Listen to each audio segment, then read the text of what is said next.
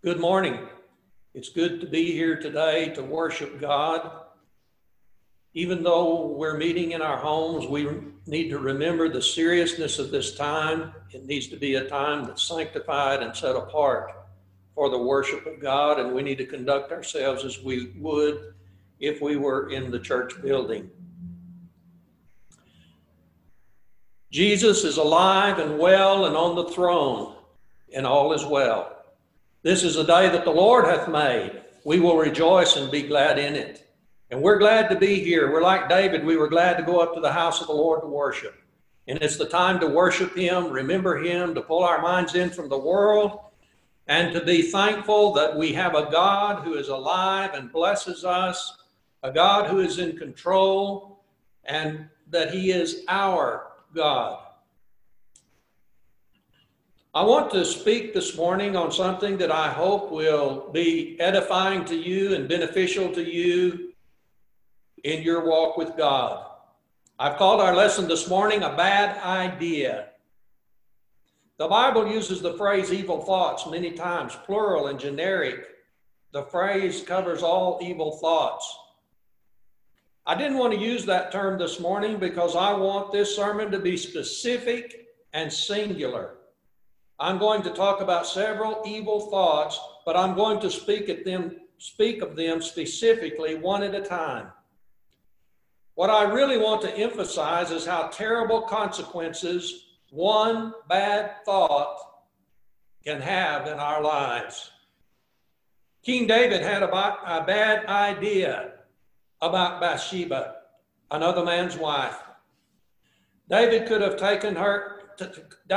have gone back into the palace, but he lingered and he hung around, which would have been the right thing for him to do, go back into the palace, but he didn't do that. He lusted after her, he committed adultery with her, and he had her husband murdered. I think we can all agree that that was a bad idea. Even people who are not Christians would think that's a bad idea.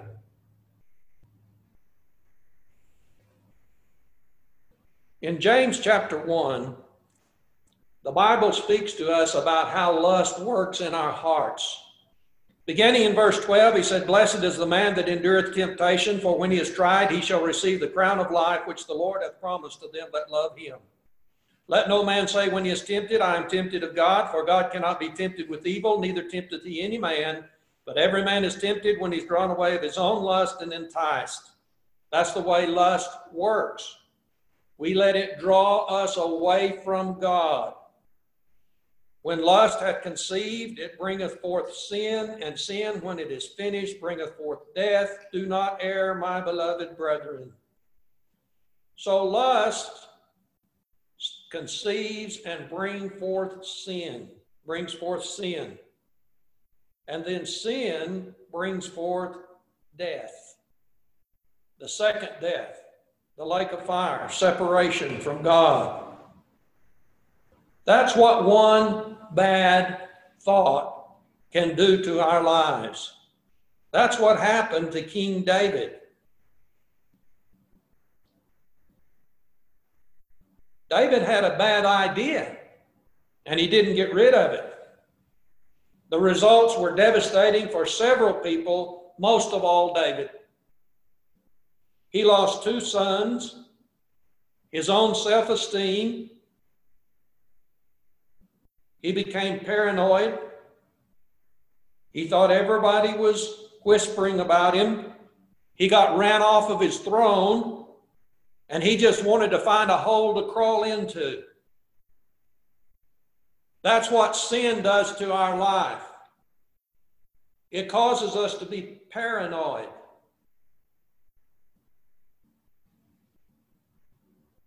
That's a disease of the mind, to be paranoid. He was thinking, I wonder who knows. I wonder what they're thinking. That's a terrible position to be in. That's the fruit of sin. Can we see what one bad idea did to David? It was terrible. We read of Cain in Genesis 4, who had one bad thought.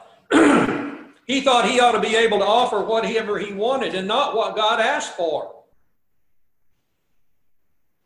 God even gave Cain a second chance to make the right offering, and he refused. And then he became jealous of his brother who made the right offering that God wanted, and he killed him.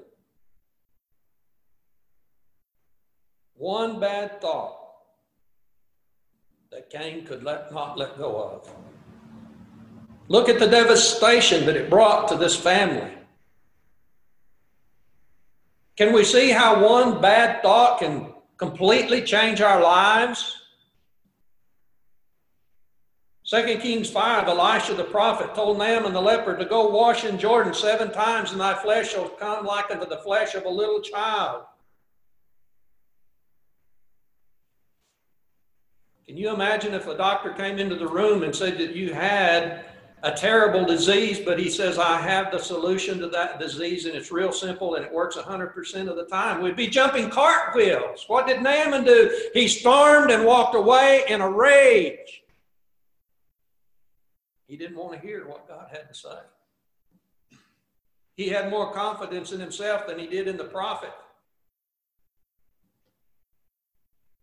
But then his servant went and entreated him and said, Master, why not just do what the man said? And Naaman turned back, and he went and dipped in the river Jordan. And again, his flesh was like the flesh of a little child.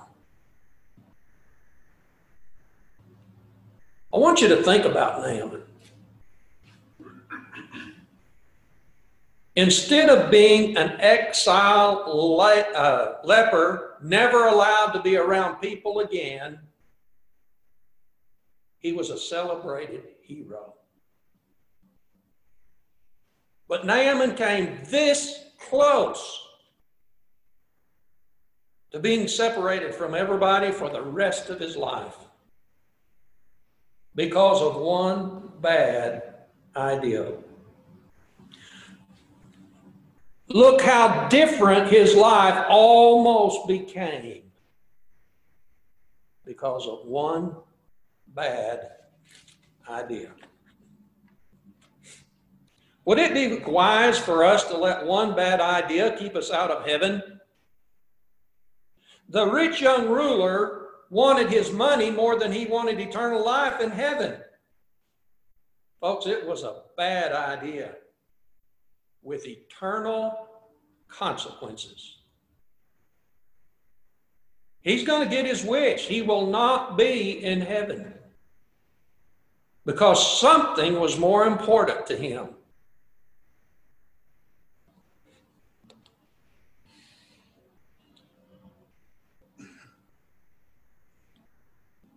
God has a plan for our homes. A good plan, a righteous plan, a beneficial plan. And yet the world is doing everything it can to destroy that plan. You know, if you have other ideas about the home than what God has said, it's a bad idea. He wants a man and a woman to be joined together in marriage. Not two men or two women. He has a role for the man. He wants him to be the breadwinner. He wants him to be the provider. He wants him to be the leader. He has a plan for the woman. She's to be the keeper of the home. She's to raise children. She's to teach her children. He tells the children to honor thy father and thy mother. That's God's plan for the home. God's plan says, obey your parents in the Lord, for this is right. Whatever's different to that is not right.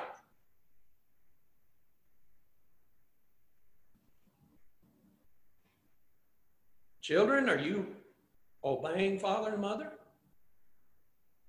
Are you whining about obeying father and mother? Are you wanting someone else's role? Do you want to be the head of the family? That's not right. You need to do what your parents tell you to do when they tell you to do it. Hebrews 2 and verse 1 says, "Therefore we ought to give the more earnest heed to the things which we have heard, lest at any time we should let them slip." I'm telling you today in America, there's a lot of things slipping in the American homes. And I'm telling you today in the church, there's a lot of things that are slipping in Christian homes that are not according to God's will. Jeremiah called this backsliding. Sliding back, not going forward, not trusting in God, not following God.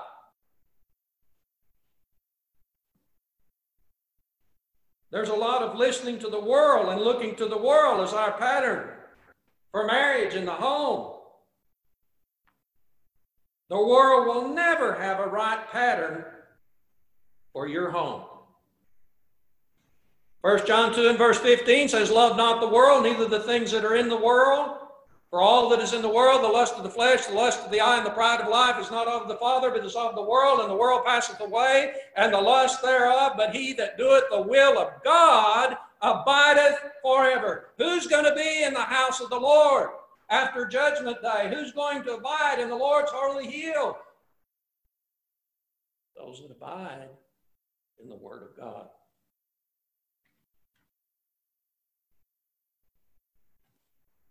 We can whine about our government leaders. We can whine about a lot of things. But what about us? Do we take this seriously? "And your fathers, provoke not your children to wrath, but bring them up in the nurture and admonition of the Lord." That's pretty simple. And when we yell and scream at our children, it's not with nurture, and it's not effective.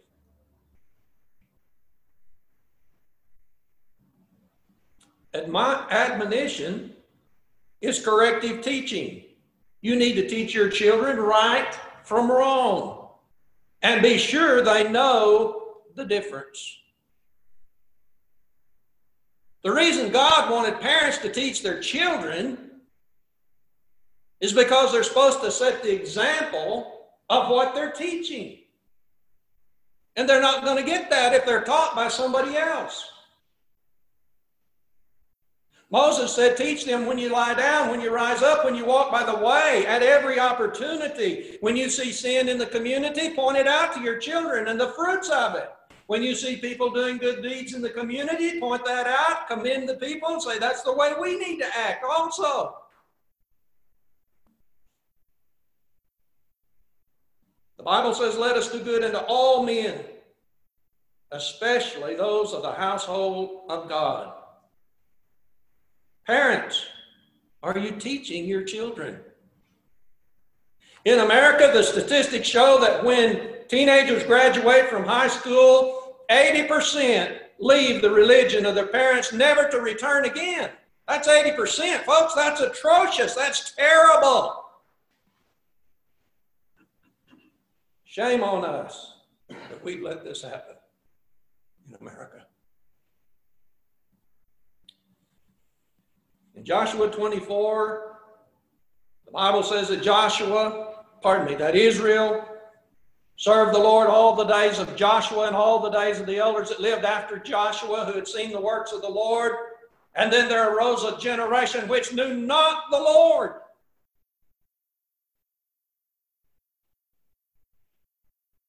Do you realize that we're always one generation away from not following God?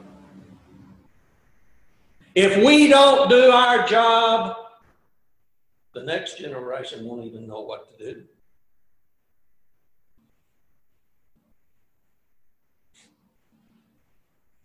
We have about 50 kids in this congregation under 5 years of age. That's tremendous. The future looks very bright.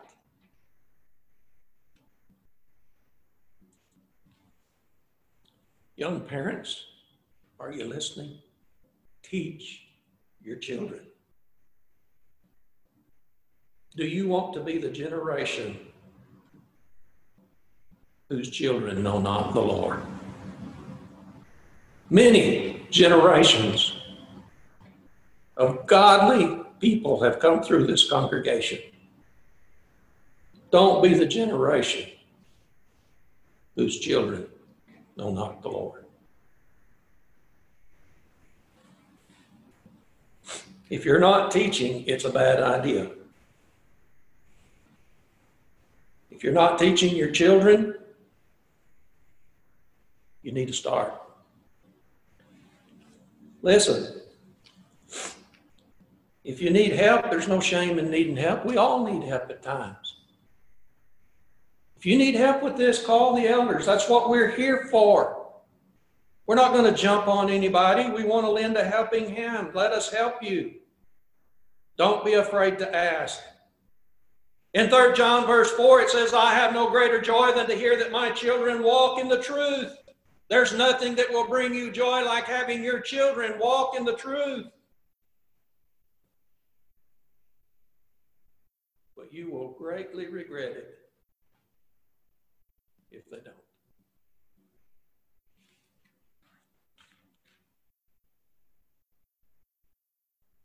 Our families are under attack from the world, from the government, from Satan, and sometimes from within. I'm calling on the men of this congregation to stand up and be men. In this time of crisis, I want you to be the head of your family. People want to be the head. Be the head. If you want to be the head, lead. That's what the head does. The head leads. Take the role that God gave you. No whining, no excuses.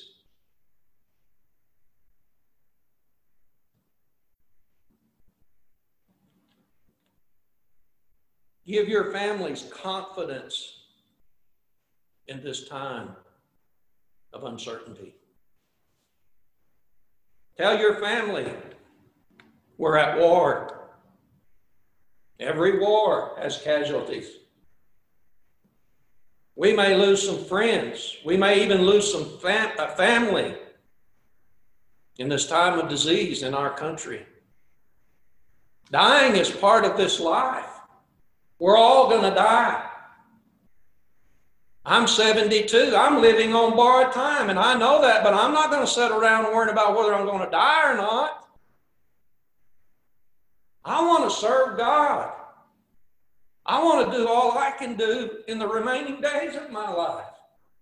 That's what keeps me going.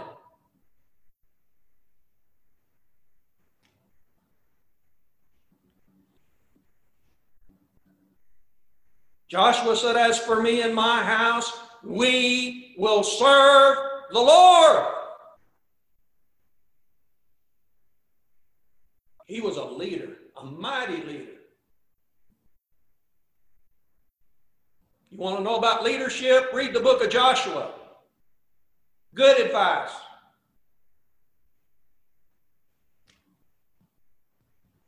Joshua was a leader. He spoke not only for himself, he spoke for his family. He said, this is the way it's going to be in this house.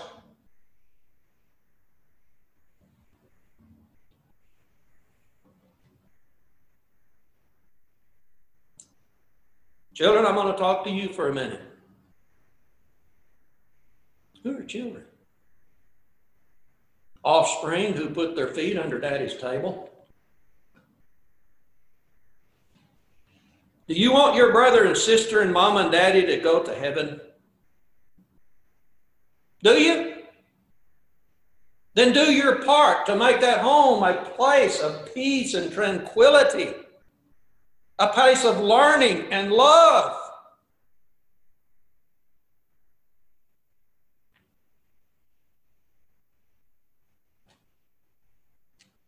You know, we need more Joshuas. And we need more followers.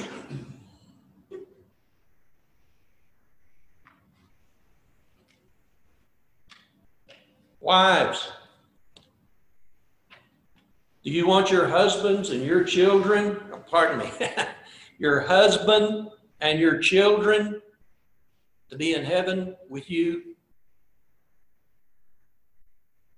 Then grab your role, accept it, perform it, be an example to others.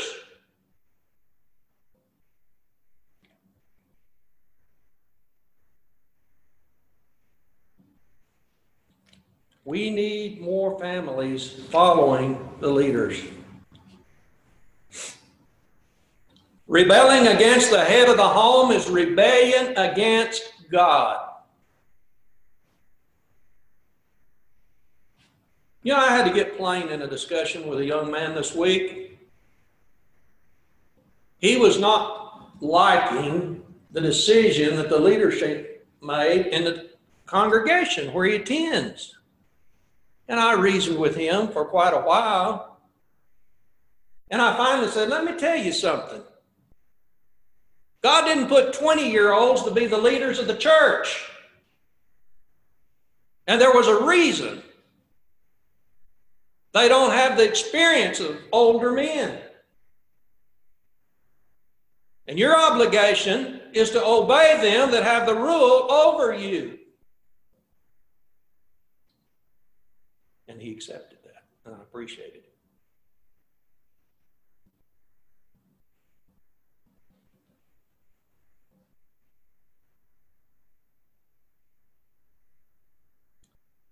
Will the Circle Be Unbroken is a song that was very popular and it's still sung a lot.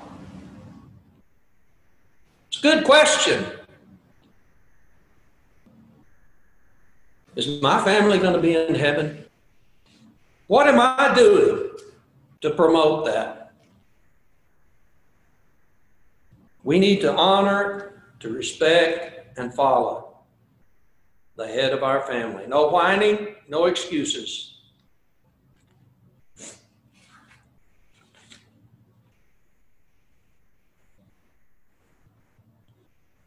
I want to look at some people that are not going to be in heaven. That's a pretty horrible thought, isn't it? In John 6, it says, many went back and they walked no more with him, and they said his sayings are too hard, too difficult. They were whining. They didn't like it. They walked no more with him. They won't be walking with him in eternity either. Because I don't like what he taught. You see, that decision has eternal consequences. The teachings of Jesus are just too narrow for some folks. In Revelation 22 and verse 19, some had taken words out of the word of God. He said, don't add to my word, don't take from it. And there were some who had taken from it. And God says, I'm going to take your part out of the book of life and out of the holy city. Do you see the danger of trying to change God's word and not being satisfied with God's word? It's a bad idea. These people had had their name in the book of life. Not anymore.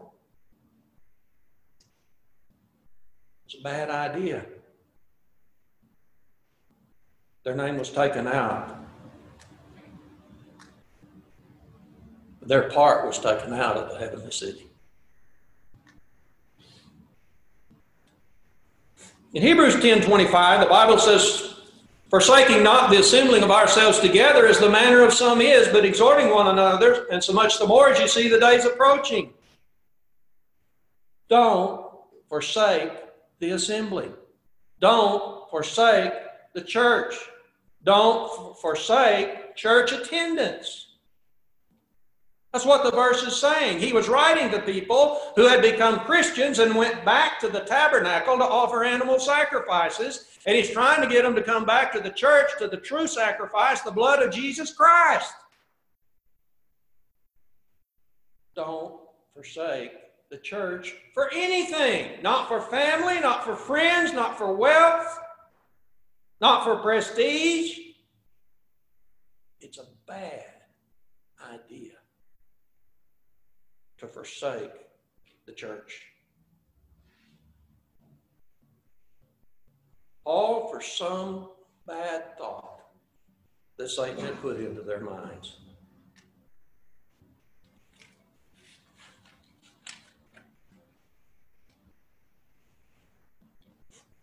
Did Jesus ever have a bad idea?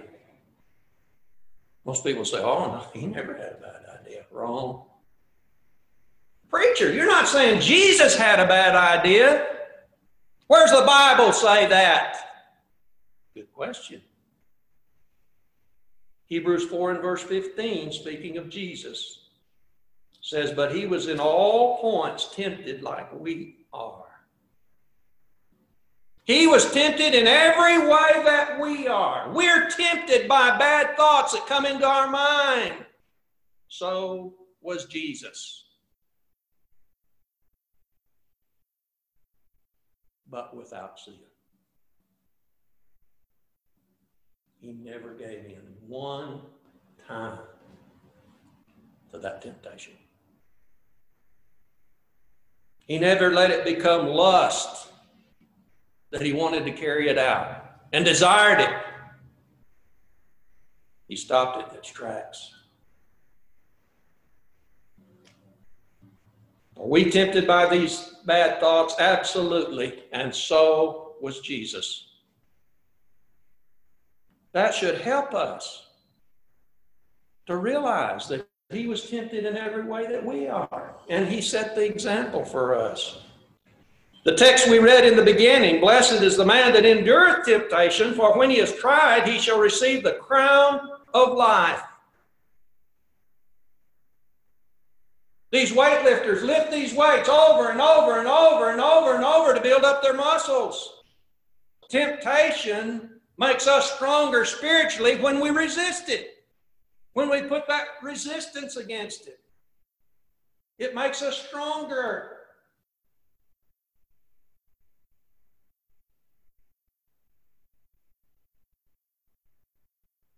You know, as we think about that, about bad thoughts, how did Jesus handle it? With temperance, complete self-control. That's probably the most important part of this sermon. We are powerless to keep these thoughts from coming into our mind. Bad thoughts are thoughts that dishonor God and bring suffering to us. Those are bad thoughts. I only know of 3 things that we can do. Number 1, we can dismiss it. And that happens a lot. We dismiss. We just let these things pass through. But you know, some of those bad thoughts are just stubborn. And they don't want to go away. They don't want to leave. Then we got to try another approach. Get the Bible out and start reading and push these thoughts right out of your mind and fill your mind with the Word of God and flush them. You know, when I think about that, I think about Ian Jones, a great preacher. But I knew Ian when he was young. And he was a different character. And I asked Ian one day, I said, I want you to tell me, we deal with sin with people so much, and how can they overcome that? Because so many of them never do. What did you do to get yourself on the right track? And he said, I just got in the Word of God and I just flooded my mind with the Word of God. And I know that's true because I was by his job a couple of times long about that time in his life when he was making those changes. And he walked around with an earplug all day long on the job. He's a carpenter. And he was either listening to sermons or Bible recordings of the Scriptures. 8 hours a day, he was putting that in his mind. And it took a while, but he finally flushed it all out. So that's one thing we can do, is we can start reading the Bible.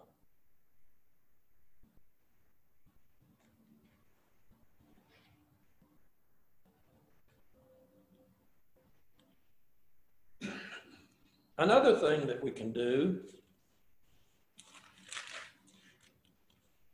is we can memorize Philippians chapter 4 and verse number 8. Sorry, I'm in the wrong book. Philippians 4 and verse number 8. Finally, brethren, whatsoever things are true, whatsoever things are honest, whatsoever things are just, whatsoever things are pure, whatsoever things are lovely, whatsoever things are of good report, if there be any virtue, if there be any praise, think on these things. None of those things are bad ideas, are they? They're all good ideas. Think on these things. Meditate on these things. You want to be ready for Satan the next time he's going to interject one of those thoughts into your mind? Memorize this verse and just keep quoting it to yourself. I'm going to tell you what, it won't take Satan very long to leave. You know why? Because every one of these things is contrary to his nature, and he can't stand it.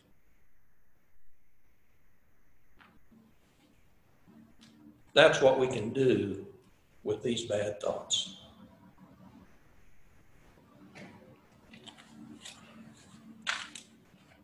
Trust in the Lord with all thine heart, and lean not unto thine own understanding. In all thy ways acknowledge him, and he shall direct thy paths. We need to trust God. It's not enough just to read the word. We've got to trust God that if we do that, it's going to be well with us. And it's going to bring good to us. Don't lean to your own understanding. We pick up a lot of things in life and our educational system and being with other people. But you know what we get from God is right every time, all the time, anytime.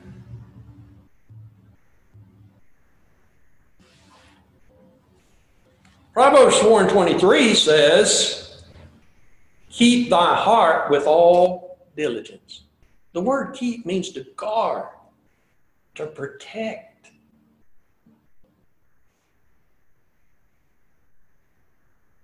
How many of you want garbage dumped on the front steps? Then why in the world would we want to put it in our mind? Guard your heart. Be sure you've got your guard up. And you're not going to let just anything go in there.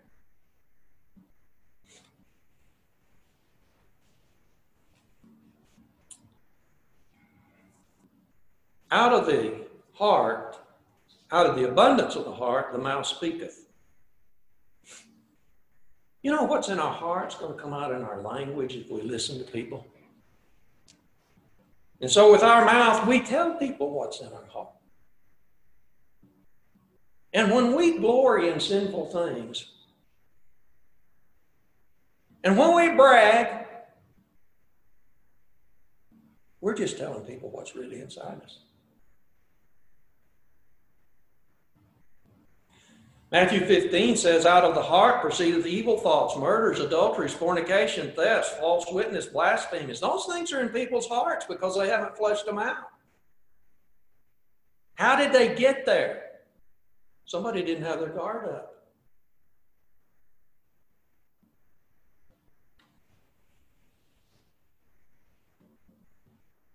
John 13 and verse 2. And supper being ended, talking about the institution of the Lord's Supper. And supper being ended, the devil having now put into the heart of Judas Iscariot, Simon's son, to betray him. What? The devil having put into the heart of Judas Iscariot. Folks, you want to know where those bad ideas come from? The prince of the power of the hour. The prince of the power. Can't quote all that. But anyway, it goes on to say, the spirit that now worketh in the children of disobedience. Satan interjects these thoughts. We can't stop that, but we can sure do something about it.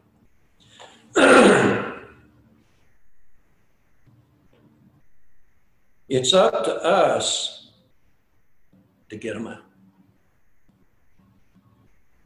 Jeremiah 4:4. How long will these vain thoughts lodge within thee?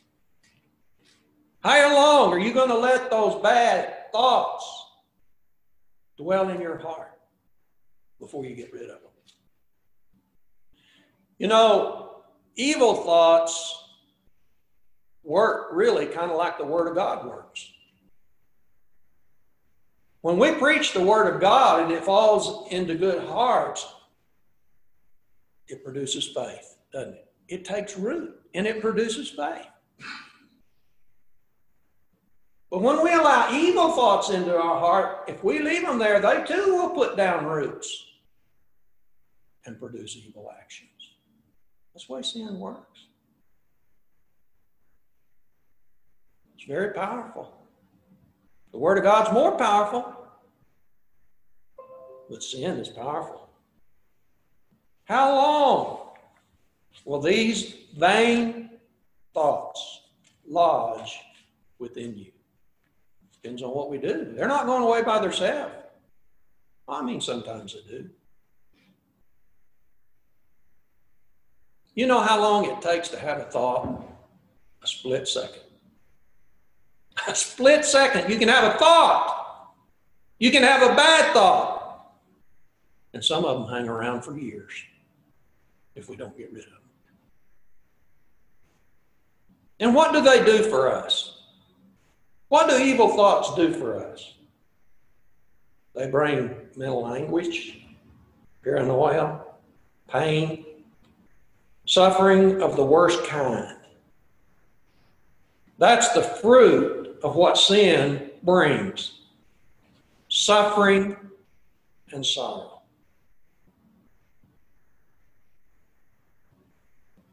Do you really want to let these bad, vain, worthless thoughts stay in your mind? If not, then flush them out. Replace them with thoughts that are holy and righteous and good. And that's what will bring joy and happiness and stableness to our lives. Enjoy the best that this life has to offer, an eternal life and a mansion in heaven in the world to come. Learn and recognize the danger of one bad thought. And I hope this lesson will help you to guard your heart and receive blessings from God as He intended.